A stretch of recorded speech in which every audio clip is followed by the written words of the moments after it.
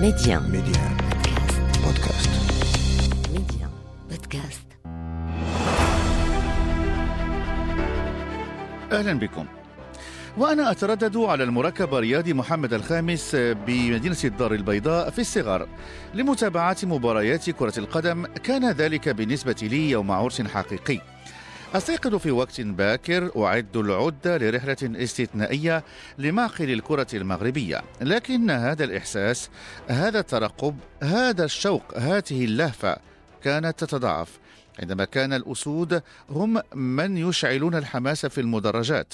صور ومواقف لا زالت محفورة في الأذهان لحقبة ذهبية للكرة المغربية مطلع الثمانينيات. كل هذه الصور تعود إلى الذهن كلما خاض أسود الأطلس أحد لقاءاتهم خلال السنوات الأخيرة، وهو الشيء الذي تكرر وأنا أتابع لقاء منتخب غينيا بيساو، حيث تناسلت العديد من الأسئلة حول قدرة هذه المجموعة على تبديد المخاوف التي تنامت في الآونة الأخيرة في ظل المردود المتواضع لأسود الأطلس في لقاءاتهم، وإن كانوا قد حققوا الانتصار، وإن كانوا قد انتزعوا بطاقة الترشح لنهائيات كأس إفريقيا للأمم.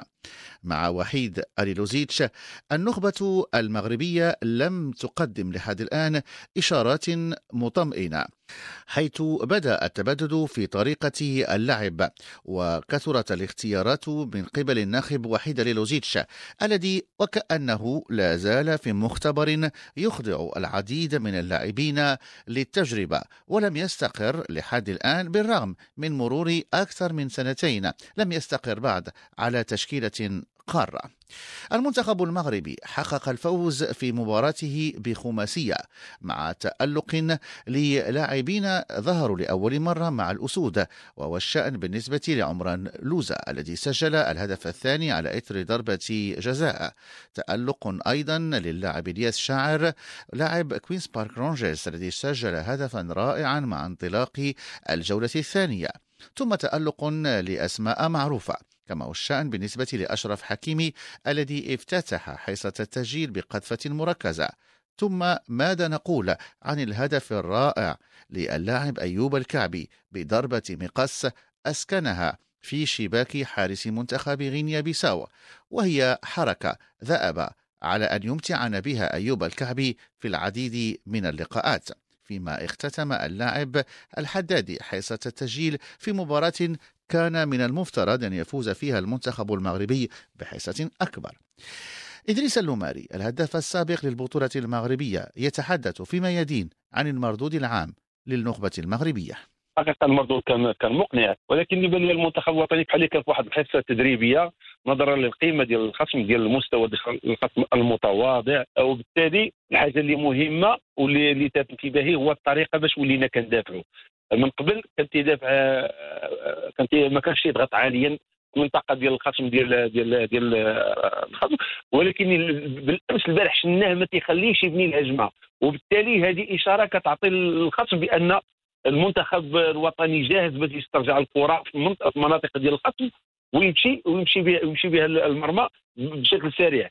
على اي حال الاسلوب ديال المنتخب الوطني والطريقه والاداء كانت كاينه حاضره، بغض النظر على القيمه ولا على المستوى ديال الخصم.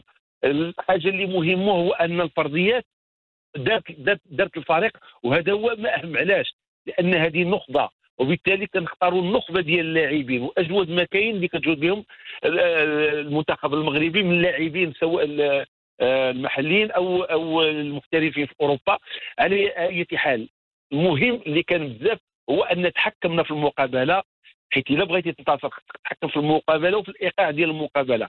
المنتخب الوطني سير المقابله بالشكل اللي بغاه هو، اهداف جميله بطرق جميله، وهذا بالتالي كيبين بان الثقه كاينه. ولكن السؤال اللي كنطرحه واش هذه المقابله راه ماشي امتحان حقيقي نظرا للتواضع ديال الخصم، واللي كنتمنى المنتخب الوطني سواء من الناحيه الفرديه او الجماعيه يبقى ثابت في هذا المستوى، لان راه علقوا خصوم اللي كبيره ماشي بحال هذا الشكل ديال غينيا بيساو. دونك اللي خصو يستثمر فيه الناخب الوطني هو في هذا الاسلوب والطريقه ديال كيفاش ولينا كندافعوا، ولات كيفاش كنا كنحتلوا الملعب بشكل جيد، وكيفاش الفرديات ديال المنتخب الوطني كتعطي الاضافه. لان علاش كنعيطوا على هذه النقطه لا كريم ديال لي جوور، باش النهار اللي نحتاجوهم من الناحيه الفرديه نلقاوهم جاهزين ويسجلوا لنا ويديروا لنا الفرق، وهذا الشيء اللي كان. وحيد ليلوزيتش وخلال هذه المباراة غير مرة أخرى في التكتيك، غير مرة أخرى في التشكيلة، وغير أيضا في النهج الذي اتبعه بخطة 4-4-2، وذلك بالاعتماد على لاعبين في قلب الهجوم وهما اللاعب ماي وأيضا أيوب الكعبي. وبخصوص هذا الاختيار التقني يقول المدرب إدريس اللماري: هي من الناحيه الدفاعيه لو 4-4-2 مهمه كثيره في الفوتبول مودرن، ولكن خاصك دي جوور لي بوليفالون. ما بوليفالون هما يلعبوا عده ادوار، وخصك في لي بوست كلي يكونوا دي جوور اللي كيمشيو كيهاجموا في اللحظه اللي خصنا نهاجموا يدافعوا باش نحتفظوا على الخطوط متوازنه. دونك البارح ديك لو 4-4-2 من الناحيه الدفاعيه كانت جيده، ومن الناحيه الهجوميه كانت جيده. علاش؟ لان لي دو اتاكون نورمالمون واحد تكنيكمون كيكون فور كيخرج كيتيري معاه دوك كيتيري معاه لي ديفونسور لي زاكسيون باش يدير الفراغات اللاعبين ديال وسط الميدان اللي جايين فيهم من الخلف. دونك كان تفاهم جيد، ولكن الحاجه المهمه اللي بانت ليا هو ان هاد لي دو جوور لا الكعبي ولا هذا بان عندهم واحد الرغبه واحد الروح باغيين يسجلوا. شفنا ماي كيفاش ضرب الجزاء تكنيكمون ايفور. الكعبي استجور اللي يساعدك دفاعيا، استجور جينيرو، استجور اللي كيلعب بور لو جروب بور ليكيب، لاعب جماعي، هداف البطوله التركيه. كلهم هادو اشارات خلات الناخب الوطني وعلى حسب التصريح ديالو هو كيامن بالجاهزيه وكيامن بالمردوديه. دونك هاد لي دو اتاكو اللي لعبهم مردود جيد وفعالين، والمنظومه باش تلعب المنتخب الوطني لو 4-4-2 كانت جيده. علاش؟ احنا بحال اللي قلت كما خطه تدريبيه طبقنا في هذيك المنظومه اللي نتمناو نبقاو محافظين على هذا الايقاع وعلى هذا التنظيم. كره القدم هي التنظيم. ما معنى التنظيم؟ تدافع بشكل منظم وتهاجم بشكل منظم. وفاش كتبان انت منظم هما الخطوط ما كيكونوش المساحات كثيره باش ما كنخليوش الخصم يربح الدوزيام بالون ولا يدخل لينا اونتر ليلين ويطلب لنا الكره. دونك كانت اون غروند بريسيون على البورتور دو بالون، والخصم شفناه كان مخنوق، وهذا هو الهدف من هذا لو 4-4-2. من أبرز نقاط هذه المواجهة أمام غينيا بيساو كان بطبيعة الحال الهدف الرائع لأيوب الكعبي الذي انتقل مؤخرا من الوداد إلى البطولة التركية وبصم على بداية جيدة أرغمت المدرب وحيد ليلوزيتش على توجيه الدعوة له من جديد، بل ومنحه مكانا ضمن التشكيلة الرسمية في ظل الغياب الاضطراري ليوسف نصيري لاعب إشبيليا. أيوب الكعبي أمتع الجمهور بهدف رائع يقول بخصوصه إدريس اللماري: هو الكعبي مشى مكره من المغرب ومن الوداد، هو كان باغي يبقى في الوداد.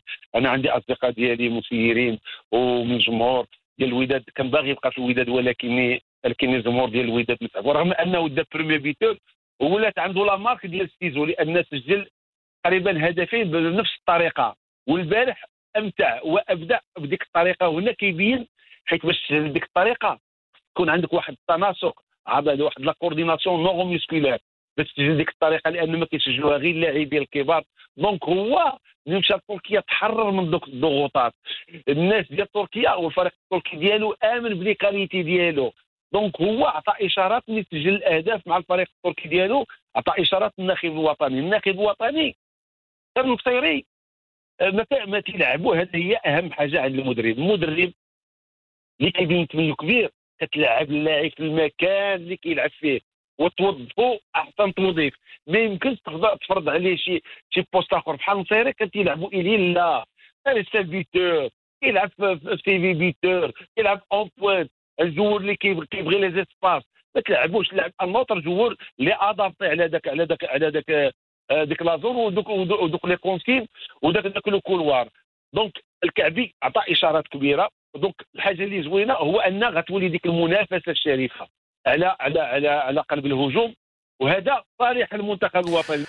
صحيح المنتخب المغربي أكرم وفادة غينيا بيساو بخماسية، صحيح أثبتت العناصر المحورية كفاءتها كأشرف حكيمي ورومان سايس، وصحيح أن عناصر أخرى برزت قادرة على تقديم الإضافة كإلياس الشاعر وعمران لوزة، لكن الورش لم يكتمل بعد.